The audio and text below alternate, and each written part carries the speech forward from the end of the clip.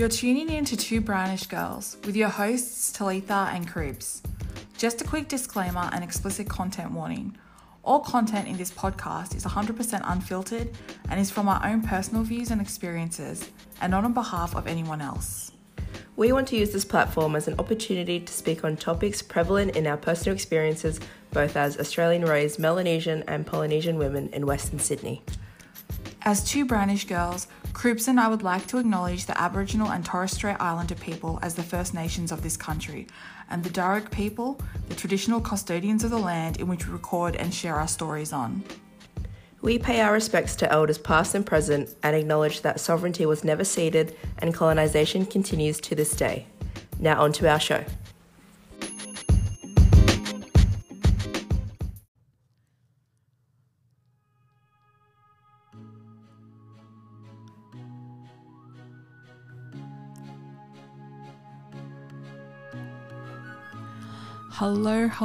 Hello. It is the August edition of Two Brownish Girls with Talitha and Cribs. What's good, everyone? Happy Monday. Yes, happy Monday, the 10th of August, even though you'll be listening to this from the 15th. Correct, yes. Majority. Shout out our Patreon. Yes, which brings us into a big thanks, a massive Patreon shout out to three of our recent patrons. We've got Lachlan Harris, Joanne Tulfa, and Sarah. We are so grateful for you guys, and all of your subscriptions. It goes towards us fundraising for some new podcasting equipment. So appreciate you guys, and welcome to our August episode. So this episode is about grief. Yes, and we thought we'd bring a beautiful, nice, cheery-ish song that would ease us into this, and so we don't get sued. This is Pori Pi Pum from Sunmi, who is a South Korean singer, formerly from Wonder Girls. If you know your K-pop history, shout out K-pop. We know how Two Brownish Girls feels about K-pop. We love to see it. We love. One day when we interview BTS, yes, manifesting. I'm going to manifest that energy. I'm going to manifest marrying Kim Namjoon. Okay. What a happy start for a very intense episode. But the decision to do the grief episode was just in part of my healing process since losing both of my parents in 2017. So I asked Cribs if it was cool just to basically just discuss quickly what we went through, how we're feeling, how dealing. The most important part of this episode is just how you deal with your grief after suffering massive losses. And just a disclaimer, everyone's different in the grieving process, but the experiences that we're discussing today is our own experiences and what we felt through losing a parent or parents. Definitely. So that's what it's about. That's what this episode is about for us. And specifically, I think both of us have already mentioned in previous episodes that we have lost a parent or both parents. But the point of this episode is for our own healing. As you know, Cribs, myself, has cried many times on this podcast, but it's also meant that I think that I've it's like a breakthrough for me. Yeah, and I've healed on that in that particular area, and I feel like I can move on. So yeah. I think for us, this is just one of those things that we're looking to heal from. So yeah, long story short, both of us have lost parents. I lost my mum in 2006. I was going to say 2017, but 2006 is when I lost my mum. I was 12 years old at the time. I was in year 7. So for those who are not have not gone to high school in Australia, that's the first year of high school. And it was my second week of high school. Basically she had a heart attack. And I remember the day I said, "I love you," and I gave her a kiss. And for me, I never did that. It was just like a, see you, Mom. That's a weird, And like, that- not weird, but just it's such a Yeah. Hey, And that's what Yeah. I never forget, because I did that and I gave her a big hug and a kiss and I left, not knowing that that was going to be the actual last time that I did any of that to her living self. So it was hard. I was 12 and I had like 2 young adult siblings and a dad that was like you're not also really young. present. Yeah. You know what? You were 12, and wasn't your brother 19? Your sister 21? Yeah, thereabouts. So it was like 3 young kids, like not knowing how to deal with all the responsibilities of an adult, let alone try and put a family back together. So it was hard for us. It was, at one point it felt very forced because we all moved back in To make it work. and Yeah. try and save the house that my parents had built for us Yeah. in Ambervale. Shout out 2560. Shout out. And shout out. But it just didn't work out. And I remember the day that we sold our house, and I was at a fucking UTS open day in 2009, and it was for like year 10. It was a Yeah. year 10 open day. And I remember, It's funny how you ended up there. yeah, right. I remember going there and we were in a seminar and they were telling us about all the great things about UTS. And I remember getting a message from my dad asking me to call him, and I called him and he was like, they've sold the house, blah, blah, blah. It's done. It's gone. And like, I didn't know how to act. Like, I'm in the middle of a fucking seminar and I was so desensitized from it. But, you know, like years later, like it was a really emotional time for us because that house is like a symbol for our family. Yeah. And to know that we couldn't save it was like really like a breaking point for us. Like to know, I mean, I don't hold it against my siblings because, you know, like they had no financial like knowledge on how to keep that house. And they were young and they were grieving, and they grieved through like using all the money that we could have used towards the house. So, I mean, for now, like looking at it and having this financial knowledge that I do have, it's like I want to save the house. Like I want to buy it back. Yeah. And that's like a long-term goal for me, is I'd love to buy that house back and like strip it back and like, That's possible. you know, I believe Definitely. it. I'm putting it into the podcast to manifest. It's a key word in this podcast, manifest. I said it actually at work the other day. I said, I manifest that when we move to our new building that we still have a view of Sydney Harbour. And for some reason, some people in my team took manifest as like I would try and coerce like the male management of us having a view. And I was like, no, I don't think you understand what manifest means. It's not what you're thinking it means. And I was like, this is really awkward. Don't get it twisted. Please don't get it Keith Sweat twisted. Like, please, I'm a simple girl from Western Sydney.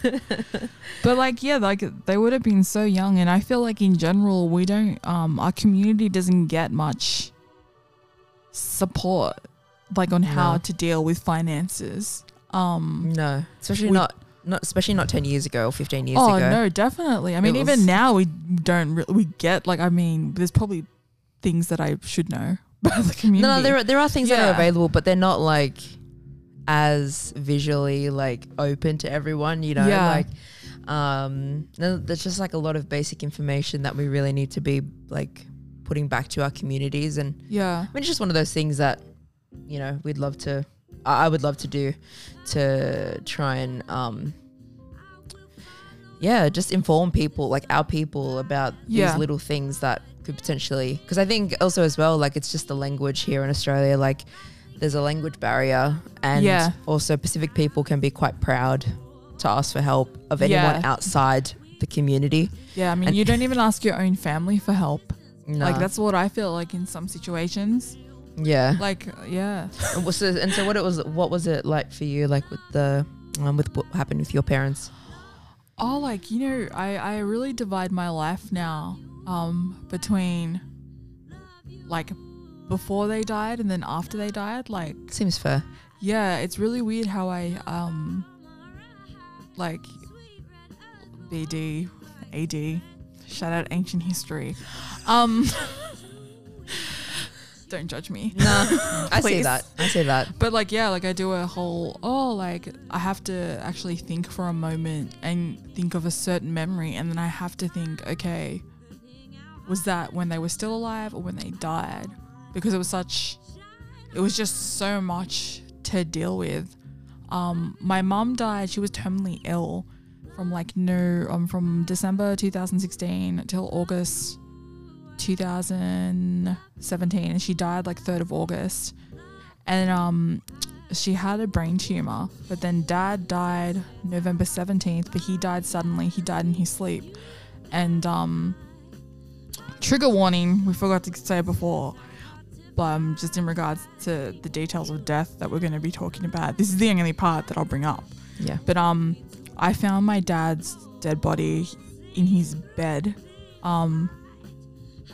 So that I've had really bad I've already had anxiety growing up, but it was never at the level of the severe anxiety that I have now. That's really, really like, it's getting better, but it's still pretty bad. Yeah. To be honest, like, for example, I caught the bus home to Granville. Shout out No License Gang. And the bus was too crowded and I was too anxious and scared to actually ask people to move. So I stayed on the bus till it was at Chester Hill. Then I had to get home from Chester Hill. So just like, a lot of people don't have even family members have said they don't believe I have anxiety because they see my social media posts. But I look just fine. I would just really want to rest assured that please do not believe everything that you see on social media. Because I used to post quite regularly on Instagram, and then I ended up in a psych ward. So in October 2018 on Halloween. Get that, bitches? I'm like a real goth fucking energy princess, literally. It was very One Flew Over the Cuckoo's Nest. But I think it's just that, yeah, it's just, there was so much to deal with that, and so much has happened since then. It's been like 3 years. Like, it's like so much has happened. Like, I left the company that I was with for majority of my 20s. Like, you know, I am now with an international company working. I got into postgrad at like the uni that I wanted to go to since I was 12. Yeah. But I wanted to start I wanted to study history there. And like, just all these things have happened, and it's just like, it's just a weird feeling, because sometimes I feel like it's not real and that it hasn't happened. And then I still feel like, oh, like it's not real, but it is. Yeah. Like, it's just accepting that they've died. And that's the hardest part, I think.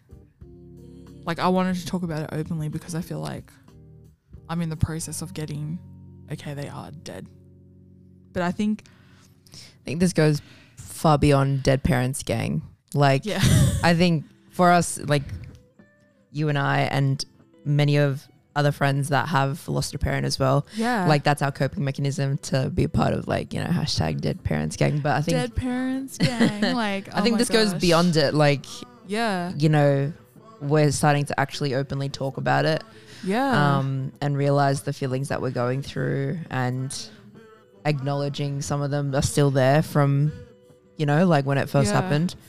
For those who don't know, by the way, actually no one will fucking know, but we actually tried to record this episode a week ago. About a week ago. Hashtag free schmurder. Yeah. We tried to record this episode a week ago, and we were literally finishing up this episode.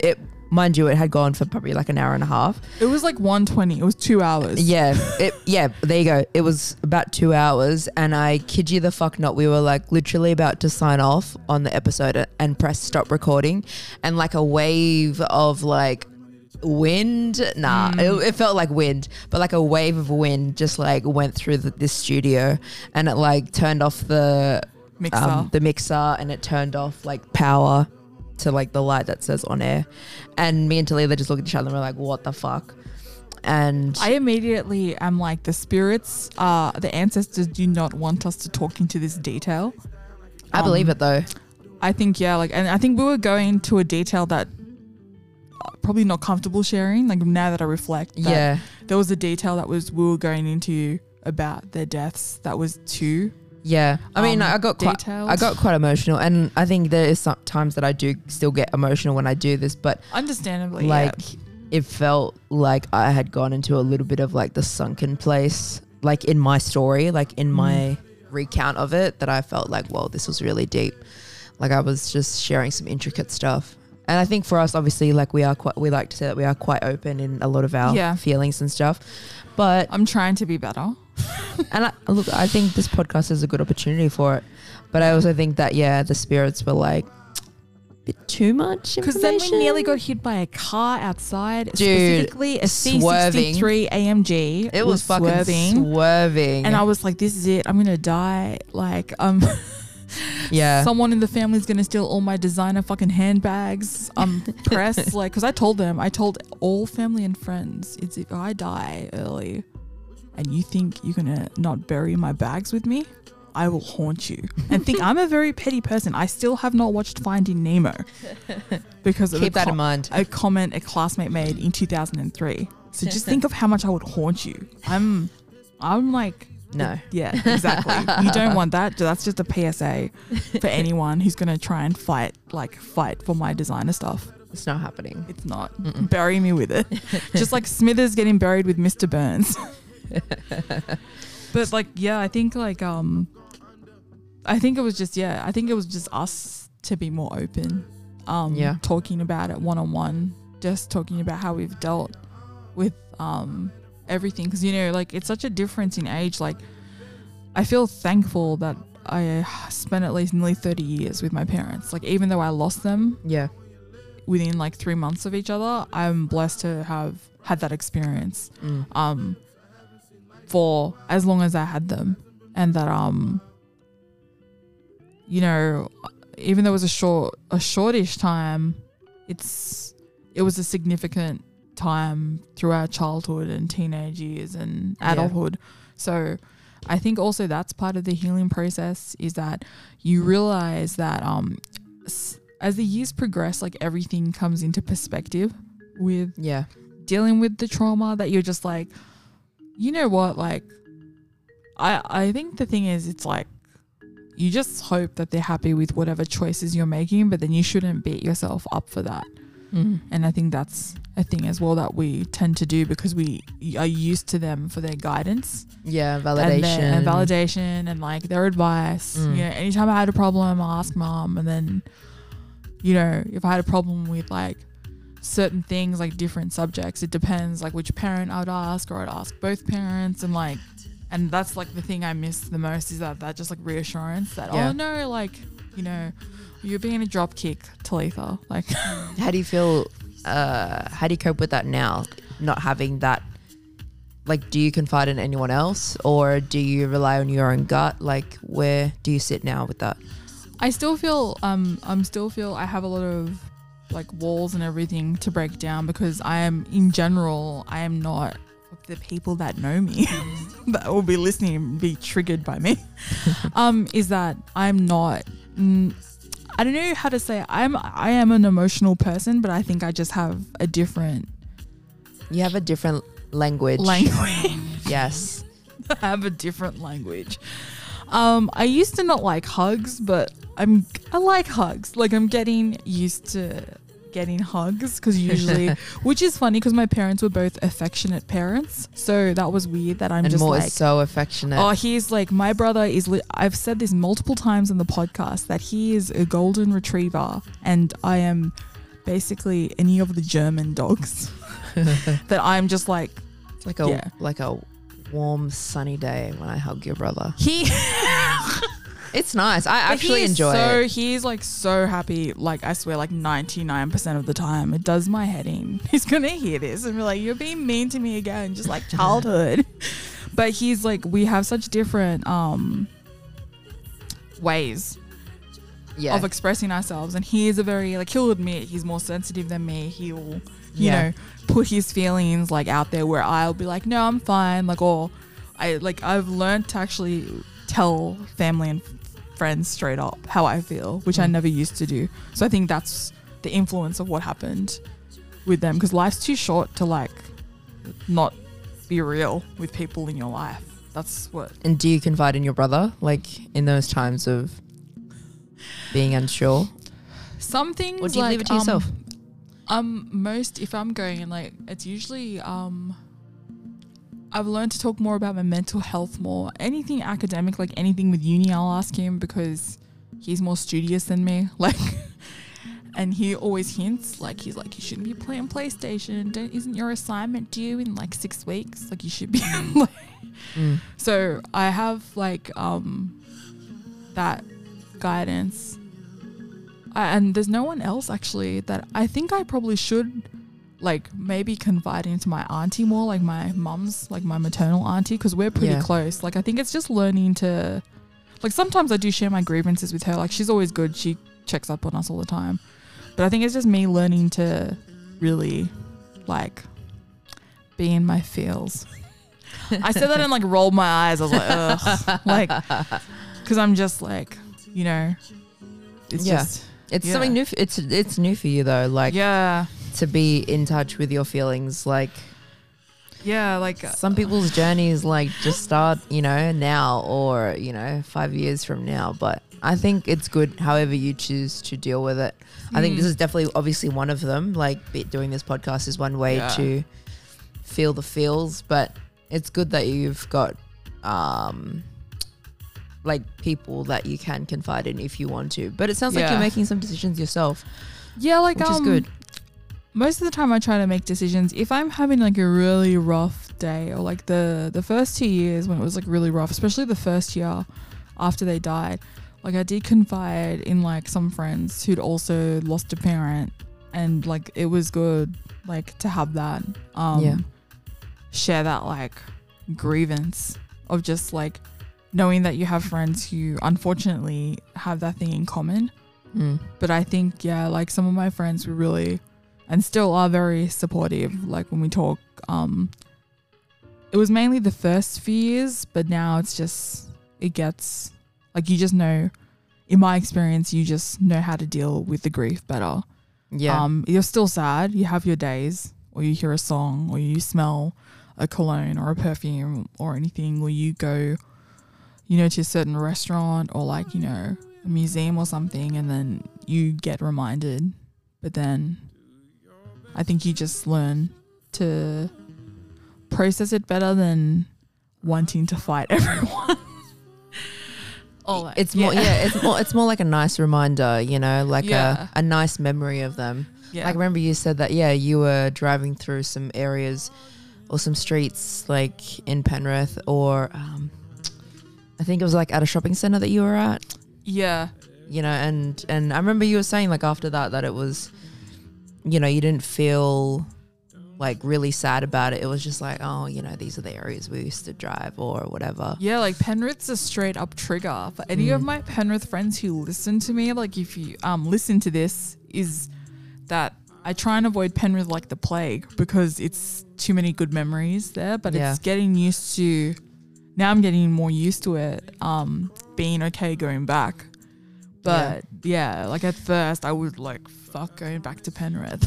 Sometimes it's like what I've found in moving on from those memories is like, it's like overcoming them and doing those memories with other people. Like, there was times where I like, so when my mum died in 2006, we didn't sell the house till 3 years later, 2009, and then from there I've lived in like Livo since then, since 2009.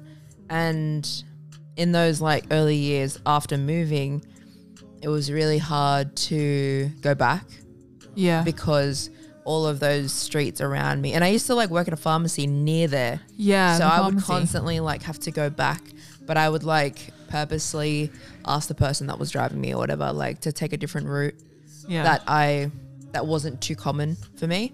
And it was really hard, like, in those few years after moving.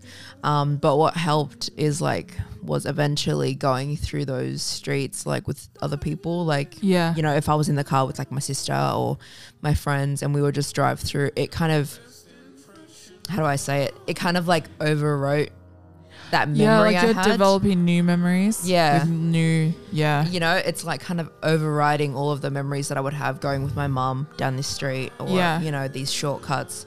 It just helped me go through it a lot better. So, I mean, personally, I still go to Ambervale, like, you know, every few months or whatever. I don't go past the street where my own house Oh, is. so you don't go there. I think I've seen our old house that we grew up in, like not our Glomel Park house, but our original house in Clement Meadows. Like, yeah, I think I've seen it like one or two times. Yeah, like it's since just- mum and dad have died. I've never seen the Glomel Park house because that will be too triggering. Yeah, and it's just something that, like, Yeah. it's another step in our journey, Yeah. journeys. Like, I'm 14 years on and it's still like something I just can't go back to because that's also the house where she died. Yeah. And so, like, obviously my sister only lasted 3 years in the house before we sold it. Great song choice. Yeah, shout out Phoenix for our I've never Phoenix seen lovers. them. Me I neither. need to see them Me neither. live. That's one band. Phoenix and Metronomy is like on my list of like, Yeah. fuck, just I'm getting emotional now. I remember buying Wolfgang Amadeus Phoenix because the CD was like a third of the price in America than it was in Australia in 2009. So I was like, I bought it. My parents like, why are you buying a CD overseas? You're gonna crack in your suitcase. You like to I was Don't like, worry, don't no, worry. it's fine, it's fine.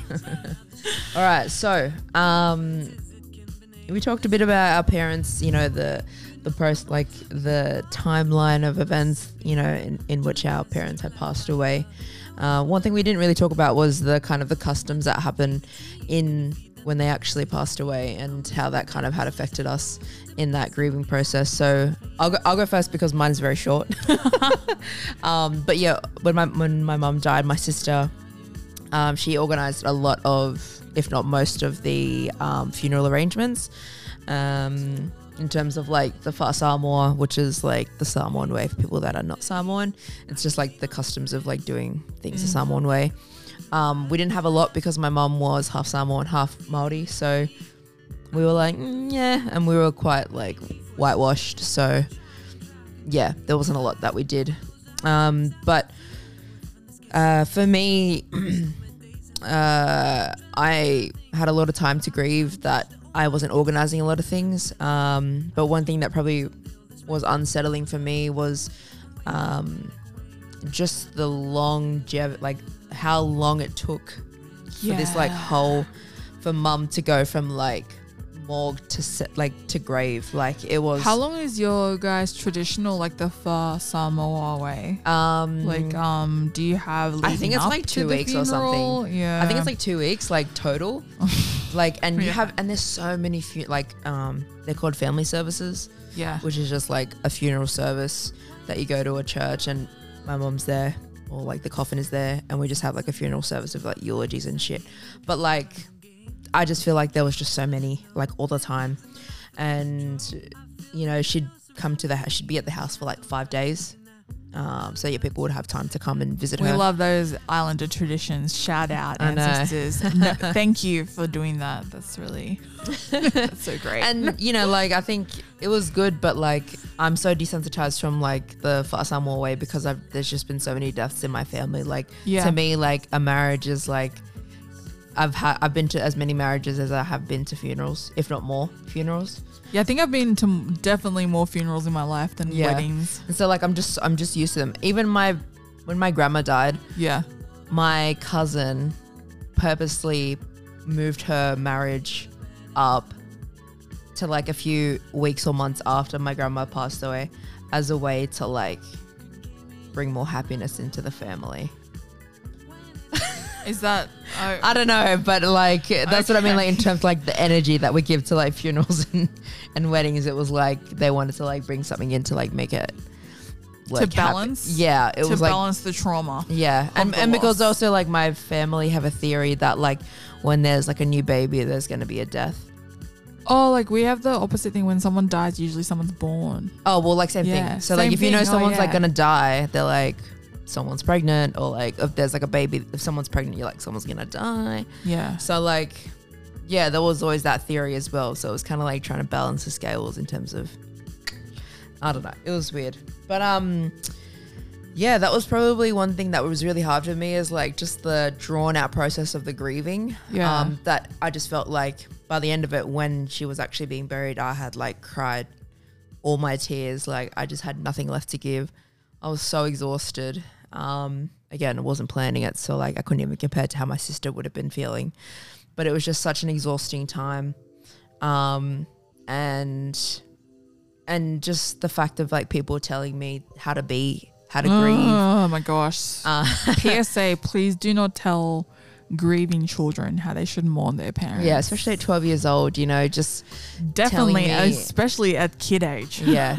Like the way that I am now as a person is how I would want to have been treated by, if I was like to my younger self. Yeah. Like how I treat people and how I treat children is how I would like to have been treated. So if I'm like trying to comfort like a child of like someone that has died, I'm not going to be like, be strong, you know, this is your legacy, like place. You know, you need to be strong Stop for your crying. mom, blah blah blah. Like I would just be there for them. I'd be present and just allow them to feel every feeling that they want to feel. And that's what was really hard for me, was because I had to be strong, and I was like, I just became that. And I didn't allow myself to grieve in that whole process. I mean, what you've just said reminded me of the Bowling for Columbine movie, when they talk to Marilyn Manson and they say, like, what would you have said to Eric and Dylan to stop them from doing this? And then Marilyn Manson said, I wouldn't have said anything. I would have just listened to them.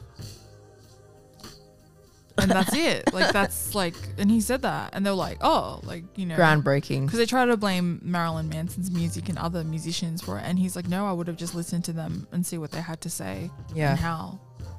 And that's something that And that's literally Pacific Islanders don't do. we do not, because we have the whole traditional angle that we're being disrespectful, especially depending on your age or anything. You're meant to respect your elders, and I think it's just getting to the point that, you know, we should only be respecting people who respect us. Like if you're an elder, I feel like, you know, Respect is mutual. yeah, like we're adults now. We're not children anymore. Like, you know, we're grown ass adults. I get that a lot when I talk back to someone, like a family member. Yeah, and it's like, it's not even, it needs to be constructive. Yeah. Like, that's what my grievance with it is. Like, you know, anything that you bring up when you're an adult, it's like instantly shot down because you're being disrespectful, you're being like rude. It's kids these days, they don't know the traditions. Legitimate gaslighting. Yeah, and it's just like, no, you have to listen, you know, now. Like, now I have no chill because I'm more expressive. Before I'd be like, that's fine. Then I'll like cry to my fucking diary. Just retreat, Just retreat and like listen to James Blake, like listen to the Smiths, just like fucking cry in my room. It's good though, like you're seeing your worth because I'm done. Yeah. I'm done. Wow, we are done. I am done. Like, yeah. I think, that whole respect thing is like... it needs to be mutual. I'm sorry. Yeah. Like, you know, it's just, you know, I feel like I'm kind of over excusing people because they have traditional behavior. There it is. Say it again, please. Say it again. Please. I'm just like, I'm kind of over like excusing people because they have traditional behavior and temperament and everything. I think, using that as an excuse is like weak. It is. It's a fucking dog act. Like, wow. That's how I feel about it. And I think it's a blessing and a curse having so much traditional stuff with that. Like, what did you find with the whole funeral? Like, you know, there were things that I wanted that I would have not liked to have happened. Yeah. I think it was just like people talking and shit. And like when people talk so much shit like after it's like, did you even know my mom? Like, I'm like, pretty sure you hated her. I said that to people. I said, oh, like, so like, did you bring this up with her when she was alive? And people were like, and I'm like, oh, you didn't. So it's kind of useless bringing it up like 3 months after she's dead. Like my brother was literally like, she has no chill. Like he was like literally the messenger for the families, being like, please remember that I am the chilled person in this sibling duo. She has no chill. She will fight everyone in this room energy. This is her energy. Like, so I had to, like, props for my brother, like, literally explaining to because he's more closer to both sides of the family too, because he's more involved. He's like mom. He's a social butterfly and all that stuff. So credit to him, because he had to give a lot of warnings out to people that I'm fucking crazy. Good. He's like, literally, he's like, this is her house. She will kick everyone out of this house. She doesn't give a fuck. Like, I just want to if people are going to be problematic, like, she's going to tell you where to go. And I can't do anything because she's fucking crazy. Alexa, play E40, tell her where to go. I fucking love that song. It's like, tell her where to go. Tell her where. Okay, anyway. Honestly, that energy. Yeah, legit. Yeah. People saying shit after they died. Like, I know we're digressing right now, but I hated people telling us shit about our parents. Like, or just making comments about them after they're dead. It's like, did you know so and so did this? I said thanks. Don't really care. Also, they're dead. Yeah. Like, I will never forget. My dad actually was admitted to a psych ward. Probably it was like before my mom died. Yeah. And I think I remember this story. Yes. She. So yeah. Basically, he was admitted to a psych ward. He had he has his own demons up until this day. Yeah. And I remember that my, I'm going to say relatives, because I do know that some of my cousins listen to this podcast. So, I had some relatives that were blaming my mum, essentially, for my dad's downfall of depression. Can we stop blaming women? Yeah. For it's literally like, and they were women as well. Like, I don't get that vibe. It's literally like Mac Miller all over again, and everyone blaming Ariana Grande. And the drug dealer. Yeah. Like, for giving him the drugs. Guys, like, I'm fucking done with that too. Like, we're not here. We're not here to fucking hold your hands.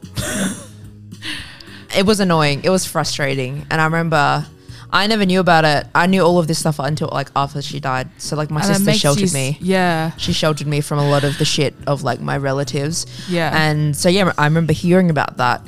And makes you want. What did you feel like? What's your energy like? Do you want to punch on or stuff like that? I go extreme, like straight to thinking of violence. Yeah. It was a filter for me. So like obviously, like I was young, so I didn't know about all of this stuff until like, like my late teens, like 19, 20. Yeah. And so like when I found out, it was kind of like, I'm done with them. Like I'm done with them. Like those people. Because you see your family. That's one thing I'd love to advise before anyone loses a parent is that you see the true colors of your family. Yeah. Because your parents have protected you this whole time. Ooh, that filter. They have protected you so much that maybe that's the reason why your parents moved out to Penrith and didn't stay in Parramatta when you were growing up. That's why they don't talk to that auntie or that uncle or that person. And now you're just like, oh shit. Like, because you don't have that protective, like, barrier.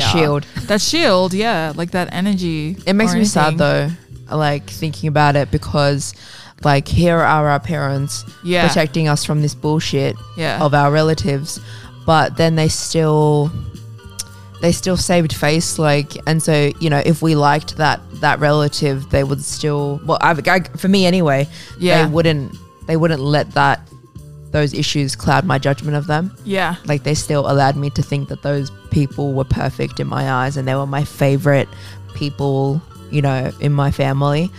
And then like after she died, it was like all of this shit came out and I was like, fuck y'all. Yeah. Like seriously, fuck you guys. And it was even to the point that like when they were saying that they were blaming my mum for my dad being going to a psych ward.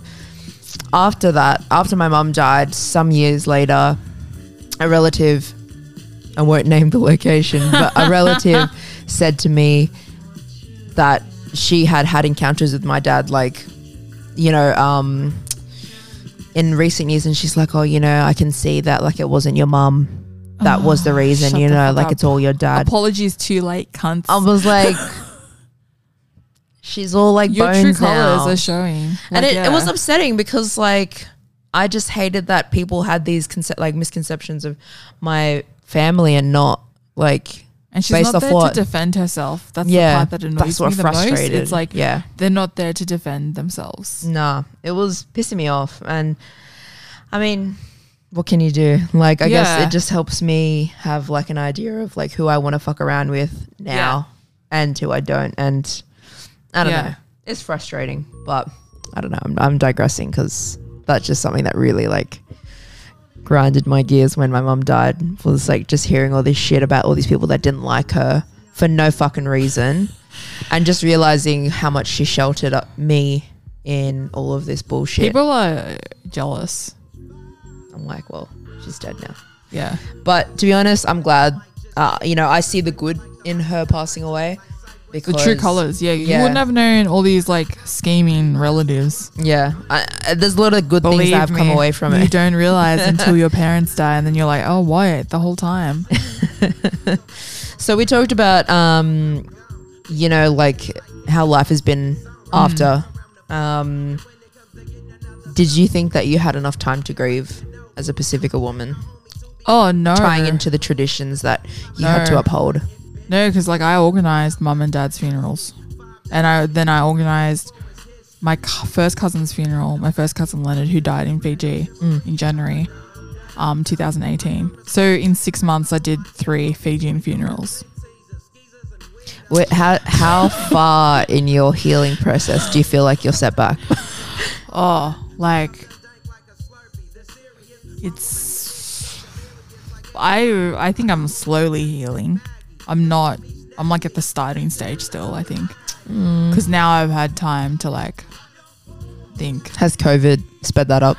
I think, yeah, COVID's helped, because it's just like I think of like funny scenarios as like, oh my god, like mum would have so much fucking toilet paper, and with all her catering connections in Western Sydney, like she Oi. would have like a fuck off amount of like resources. And then my auntie brought up, like her older sister brought up, hey, how funny, like your mum would be like selling people toilet paper but at like a double the price. And I said 100%, she would have had like a racket going on like that. Like she'd be like ringing me and saying, do any of your friends need toilet paper? We can give them a discount or some shit, because she'll have like all her commercial cleaners, like everyone she knew in the role, like she was accommodations manager of like a few retirement villages, so she had all the connects like for everything. Love it. So like we would have had like a fucking stupid amount of food and a stupid amount of like resources at home, like that we wouldn't have to worry. I think of stuff like that, and like I think of like my dad would have probably predicted like COVID coming in like 6 months. Or he because would have told you guys in January. yeah, like when he like January 2019, he was reading something on like something, and he would send that to us. Like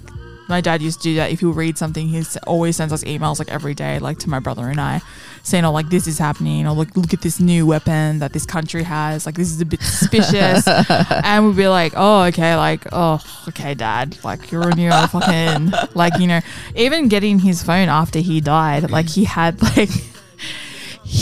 like voice recordings of himself, like when there was suspicious characters being sus on the train, and that he would like I'd like talk about their like just all the details. So he'd like, yeah, like shit like that. Like my dad's ex-military, and we're like from a military family, so like a lot of family are currently serving like here and overseas and that. Yeah. So it's like that energy of like that level. Like we would have been like the bushfires, and like fucking COVID would have just been like dad prepping to insanity with his like fucking type A personality.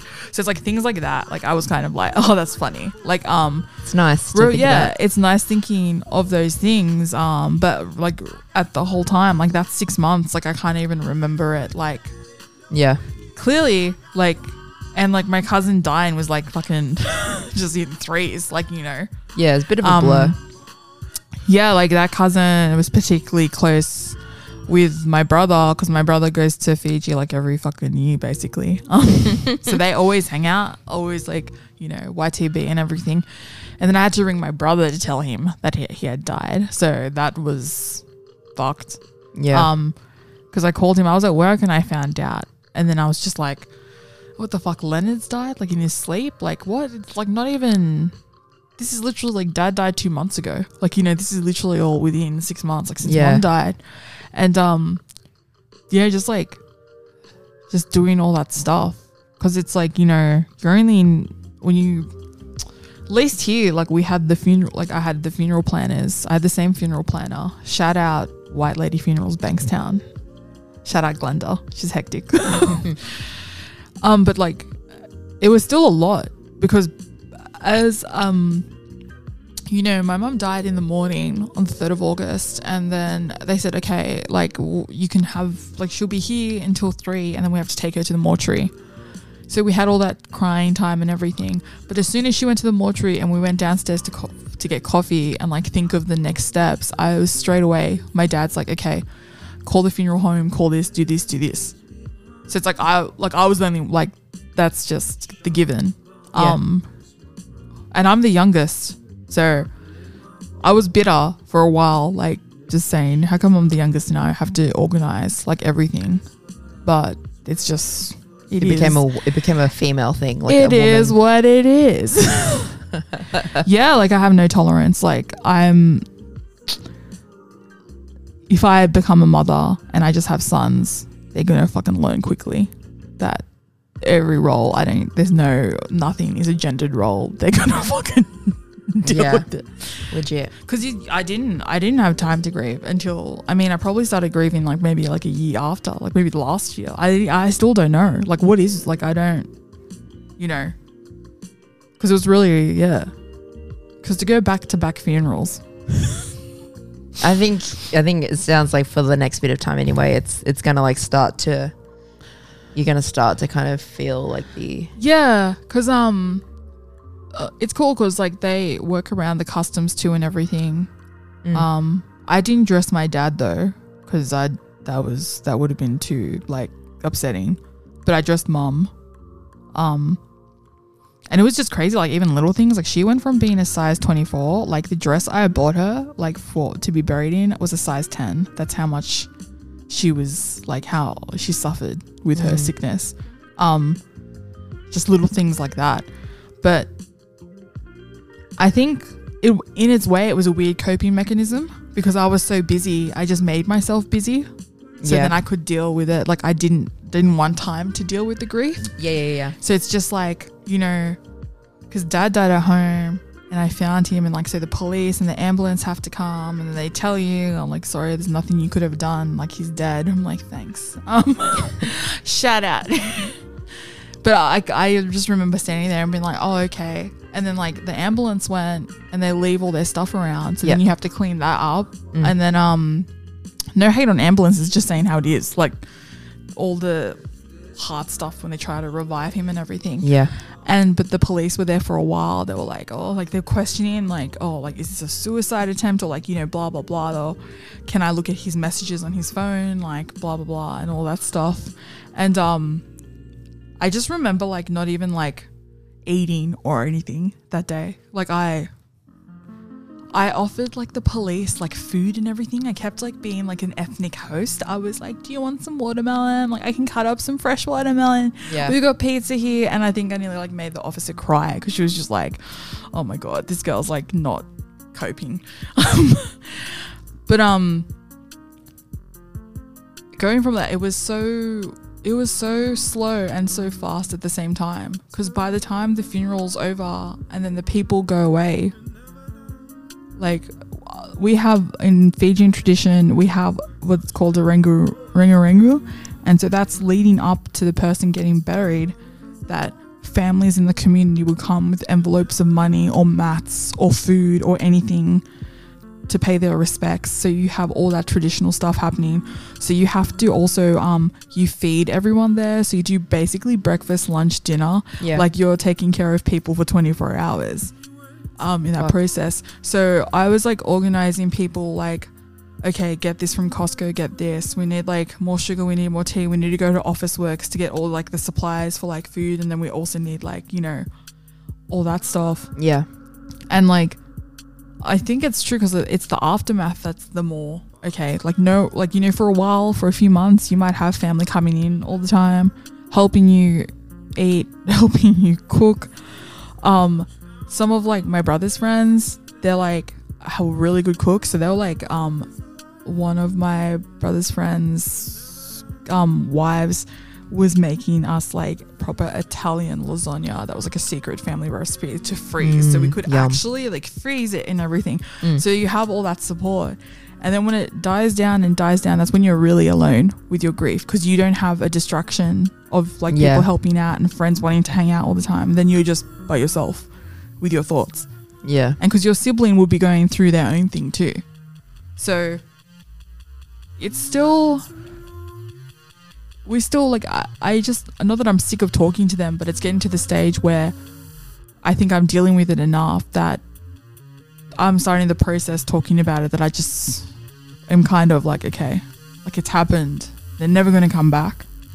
Yeah. But it's just how I deal with this now after, if that makes sense. Yeah. Well, I guess like in the beginning as well, it consumes your life. Like this event in your life is like the biggest event that's happened and probably will happen for us as children. Yeah. And then like, you know, dealing with that and having to deal with the aftermath of that every day to then eventually realize that you have to kind of go back into some sort of routine. Yeah. And so then like after a few years, it's like, okay, that was but that was an event that happened in my life. And, you know, to be honest, after you survive it, you have to think that it puts everything into perspective. Yeah. Because it's like, you know, your friends not wanting to be friends with you or stuff like that, you don't give a shit because you've lost your parents. Yeah, like the trials and tribulations we go through. It's just like, you really think about it. It's like, and some friends, when they complain to you, like, you know, I had a fallout with one friend pretty much straight away because she complained to me about her parents, like that Christmas of 2017. wow. And I straight up told her, I said, why? Like, no. Like, I said, I don't know why you're telling me this. You know, I've lost both my parents this year. Yeah. Like, I'm sorry. And she was offended by it.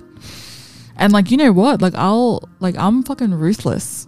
Like, I don't care. Like, But also like she didn't read the room. Like, and that's on her. Like, I think there's no, just block and delete. I don't think you would have invalidated her feelings about her parents, but it's just like timing. Come on, guys. Like, tell another friend. Yeah. That can has parents alive. Yeah, that can give you the advice you want. Like, don't go and tell a friend. Read the fucking room, Jessica. Her name was not Jessica. I just said like my cousin's friend always says that. Read the room, Jessica, and we don't know who the Jessica is, but it's just a funny. Could be anyone, but open to interpretation. But that's exactly it, though. And that, you know, it's unfortunate, but it puts things into perspective. And for me, it was like it is what it is. It is what it is. It literally is. Like, if you lose friendships over this, like, fuck, I don't really care. Like I don't. Yeah. And that's the reality of it. But we're going to take a short break and we're going to come back to you guys and talk about some more coping mechanisms that we had, and some coping mechanisms that we've got now, and also just a summary of what we want people to know as people who have lost parents. So we'll come back to you guys after this short break. Yo, it's Cribs here. In case you didn't know, we're on Patreon now, a new membership platform we've launched to allow our listeners to get exclusive access to some great perks like bonus episodes and access to a private 2BG group chat. Keep listening to find out more. Hello. We're back with segment 2 of our grief episode. I couldn't think of a witty title name for the grief episode because it's fucking grief. So I don't know. I can't make a quick pun about it. I was saying previously before dead parent check, but now like I reflect on that and I'm like, okay, like I'll probably just share it with my friends who've lost a parent too, which is what we do. Well, I had dead parent check. Fucking TikTok. But yeah, like what Cribs mentioned before is coping mechanisms. And the unhealthy ones that we've had in the beginning. Yeah. You know, for me growing up Samoan, like one of the biggest ways that we connect with our dead loved ones is that we go to visit their grave. And I'm actually just realizing now as I'm talking about it that in Samoa, like a lot of the graves that we have of our loved ones, they are like so decked out. They're Dude, like, people still stuff from the graves. They do that in Fiji. I'm not sure because the graves are in the villages. They're like in the homes, and sometimes they're at the front, sometimes they're at the back. Wow. It just depends. Like I'm not sure like what the placements mean, but I know that they want them so close that they are buried in the village. And also there's not really like cemeteries in Samoa. That's like, old school. That's hectic. Yeah, like and so where you're meant to be buried. Yeah, so like you're buried in your village and you're buried amongst your families. So like for them, like they are like decked out, and there are different things. Like there's a lot of traditions that I don't know, where sometimes that depending on where they're buried, sometimes they'll actually get like moved. Oh, okay. Yeah, like I saw something on Facebook a few months ago where like people that didn't know, including myself, were like, what the fuck is going on? But it was actually this family that they had opened up the casket of a loved one that had died a few years ago, and they actually went to transport them, like move them to another grave. Yeah. But before that, they actually cleaned all of the bones.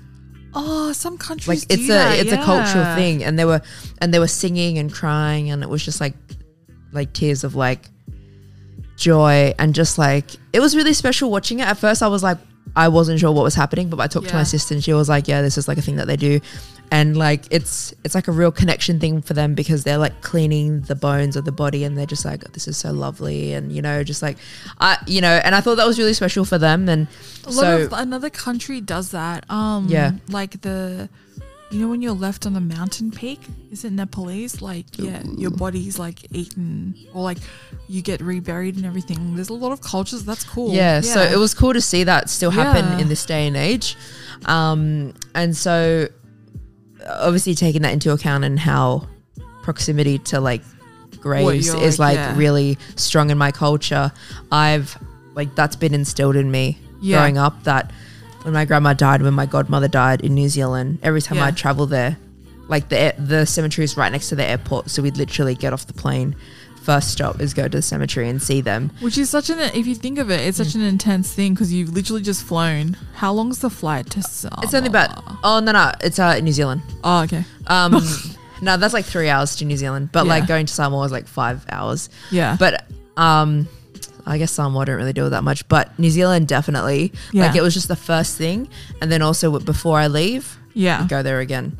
So like for me growing up, like my amount of connection to that person was based on how often I would see them. Yeah. And I took that with my mum as well. So I felt like I had to see her every single week in order to remain closer to her. Yeah. And what I didn't realize, and I only, I kind of had a revelation when we had that podcast recording with Lizzie. Shout out Lizzie. Shout out Lizzie and Nikki. From I Know My Truth podcast. Yeah. And we were talking about like visiting graves and shit. And I guess I didn't realize until in that episode where I was saying that. When she said it, hey, like, like you. Like for me, it was just an automatic thing. But what I didn't realize is that I had a lot of traumatic events happen to me when I was at my mum's grave. Like there was a lot of milestones. I would go see her when before my, I was dressed up for my year 12 graduation. Yeah. I was dressed up for my year 10 graduation. Like I tried to be there for all those milestones, but then I was also there for like a lot of like traumatic events, like my dad telling me that he like I should be grateful for him, because if it wasn't for him I wouldn't be alive. And and basically telling me that if they didn't have like this daughter before, that I wouldn't be born. So like I had some really Thank you. had some really like traumatic events happen to me there. Yeah. And so like I didn't understandably I didn't realize that I had like a lot of like disconnection from that. Yeah. That when I went to see her, it just didn't feel like I was seeing her. Like it just didn't feel like the connection that I was probably trying to get. Yeah. And it didn't change until I guess some coping mechanisms now. Like I had a psychic reading, which as much as I would love to like keep talking about it, I really feel like I should stop talking about it. But for those who don't know, I had a psychic reading and I got to speak to my mom. There was a lot of clarity that I had from it. And like Talitha was saying, you don't realize like that you go to your parents for advice and, like validation and things like that. And just knowing if they were happy with what you had been achieving. And I had a lot of that in my life, you know, like not being without my mum for like 14 years and my dad not really being a dad. I guess he was like trying to compare himself to me all the time. And so like I didn't really have that parental figure to like gas me up or to like write a big ass Facebook status about me to say how proud she was that I graduated from something. Yeah. And so having that psychic reading, I only had 1 hour, and it gave me more clarity than like I could have ever wanted about my mum. And she spent the entire hour basically telling me how proud of her, how proud of me that she was, and that she's never left.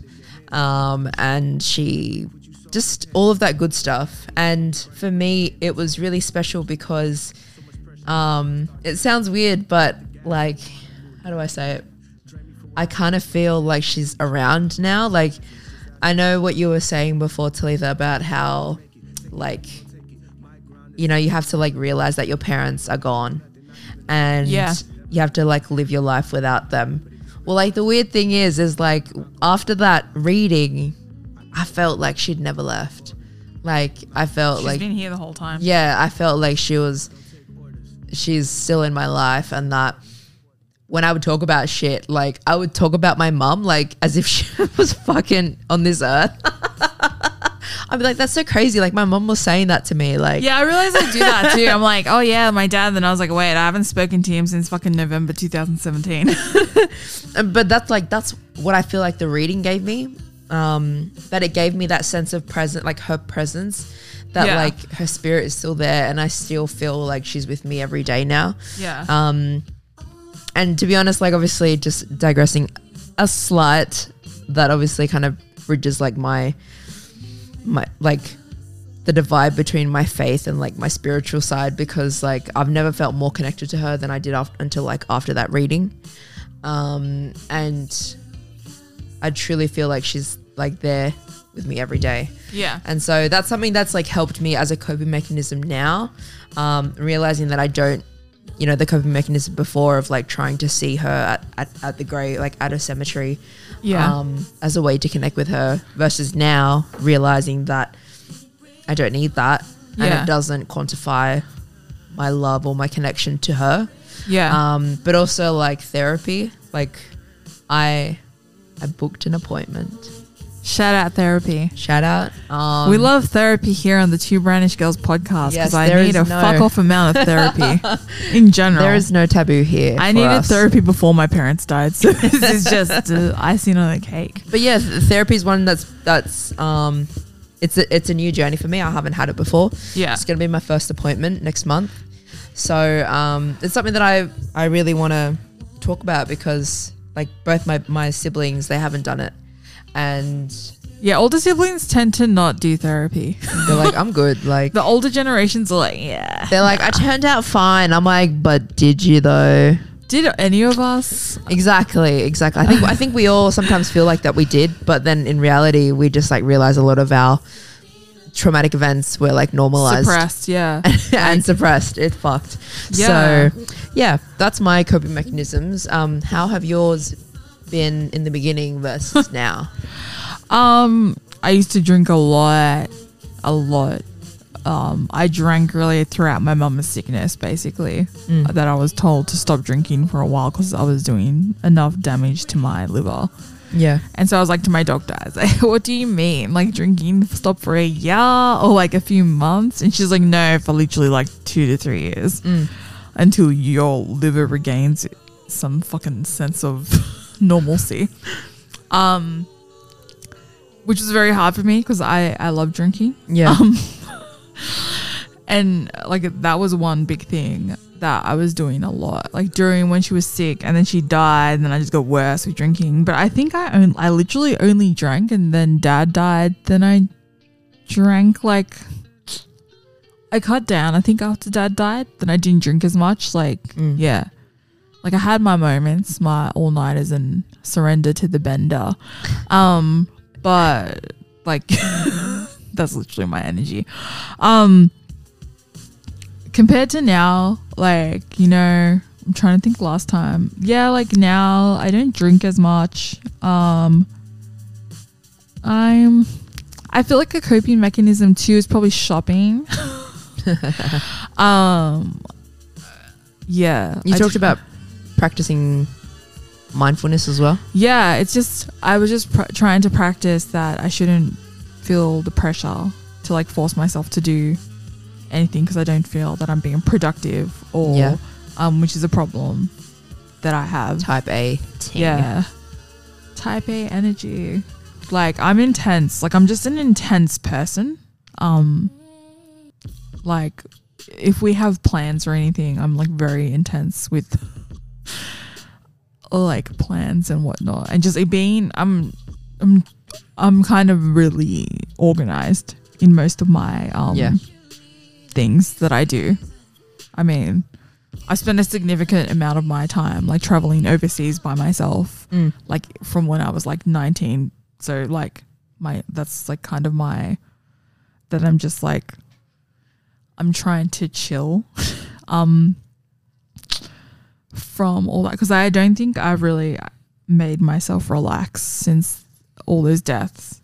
And I still think I'm a very highly strong person. Like my coworkers joke about it, and most people in my life joke about how highly strong I am.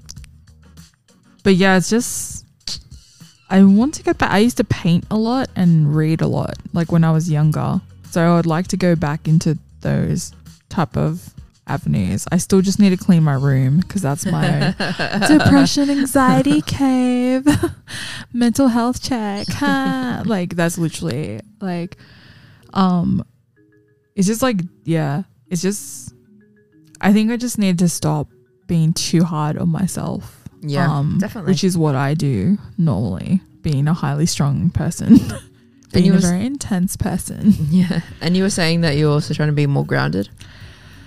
Yeah, like I've been playing too much PlayStation recently, and I had like a nightmare involving like 3 different video games. If you want to know the video games, yes, it's Ghost of Tsushima, and then it's Deus Ex Mankind Divided, and then it's also just like Doom 95. So basically what happened is the Mongols from Ghost of Tsushima got together with the cyber demon from Doom, and they tried to kill me.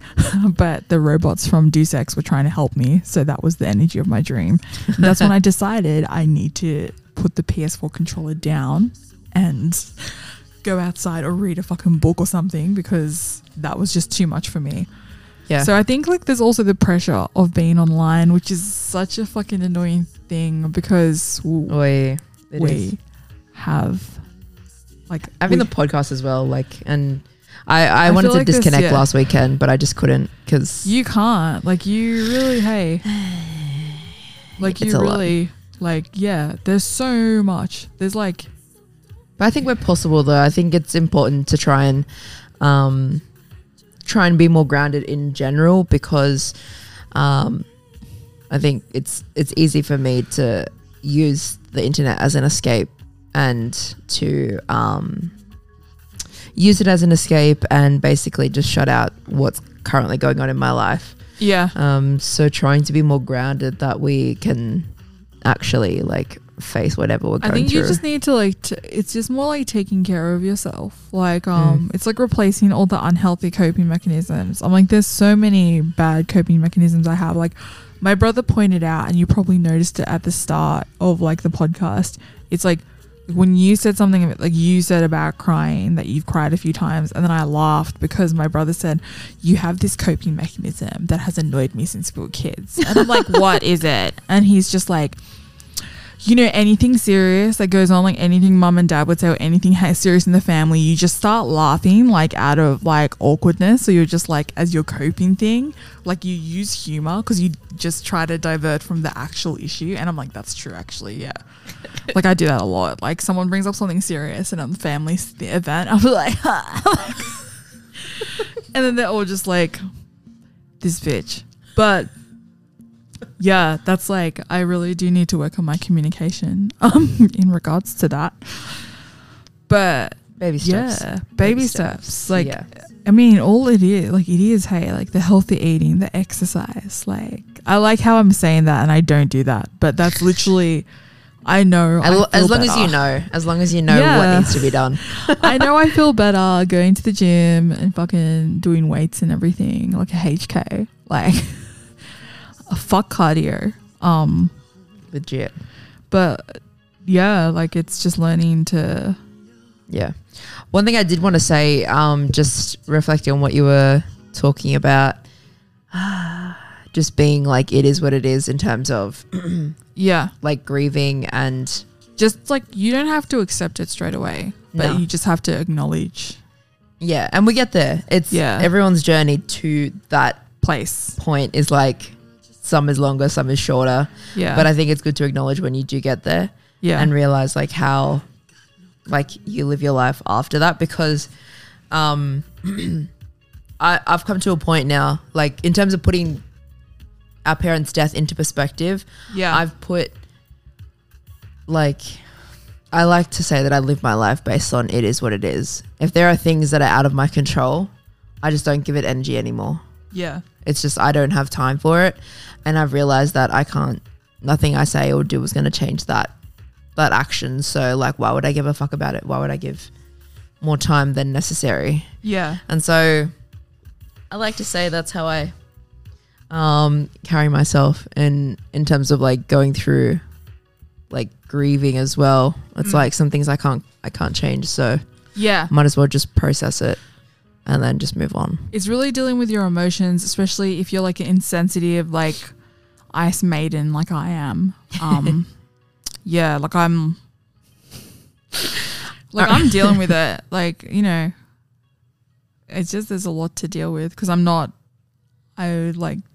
don't like showing my feelings. I view it as like a sign of weakness and everything because I'm just like that energy. So it's like, I mean, I don't care if anyone else shows their emotions because it's them, but me, I just choose not to. In general.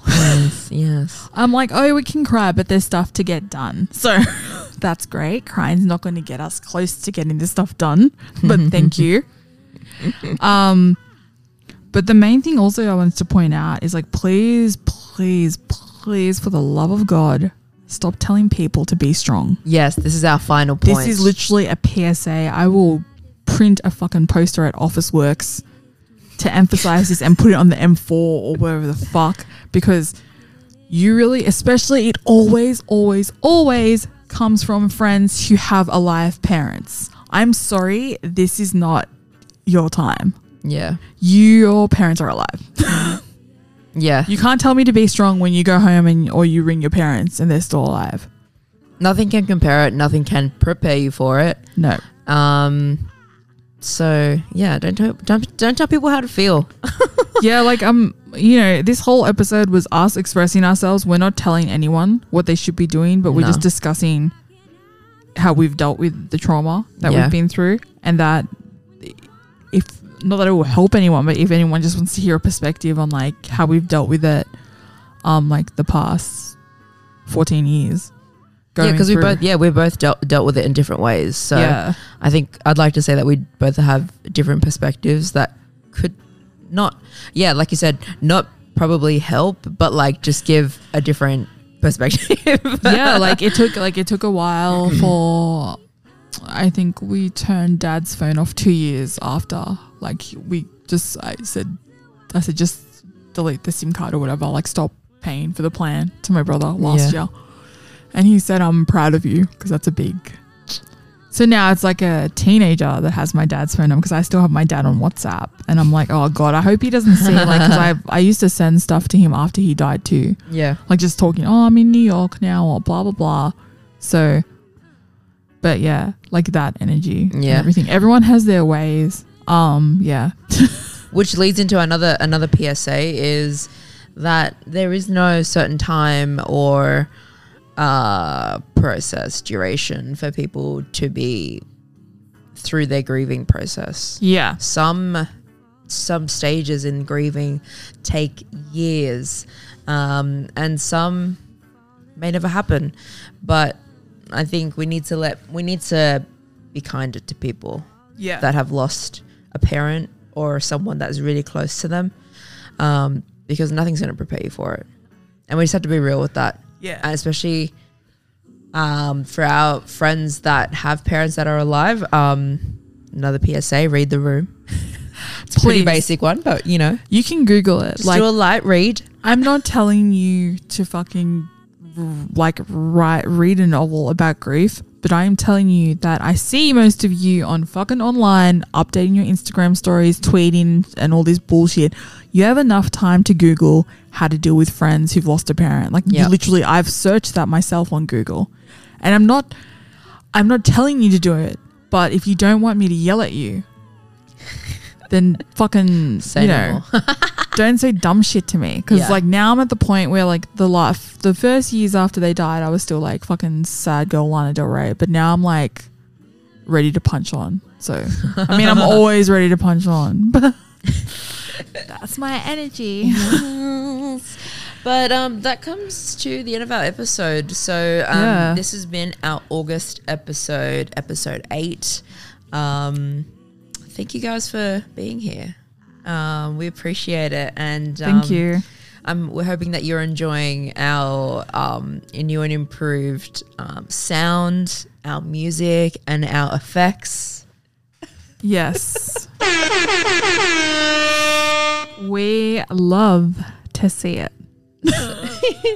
So thank you. Again, if you guys are interested, we do have a Patreon where you can subscribe to a lot of bonus shit that we are working on, and we already have. It's on our bio on our Instagram, so which is obviously Two Brownish Girls. If you don't already know, if you know, you know. We need that as a sound effect. We're gonna have me like saying that like slightly kind of not seductively. But until then, we hope you guys are well. Stay safe out there. Wear your masks. Please wear your masks. I see you on the train, you fucking shifty ones, not wearing a fucking mask. I'll haunt you. If I get COVID, I'll fucking haunt yous. But until then, we'll speak to you in September. Oh shit. Wake me up when September ends. Fucking Green Day. See you guys. Bye.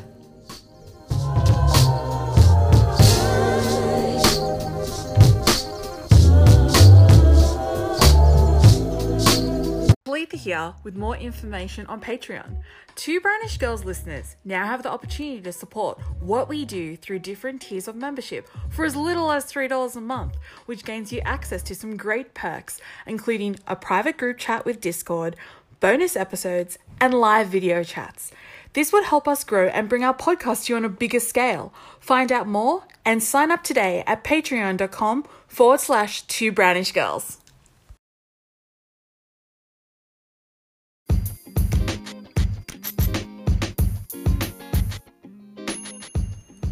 Thanks for listening to Two Brownish Girls. Feel free to share your takeaways from this episode by liking our Instagram page at Two Brownish Girls, where you can interact with us and impact more after each episode.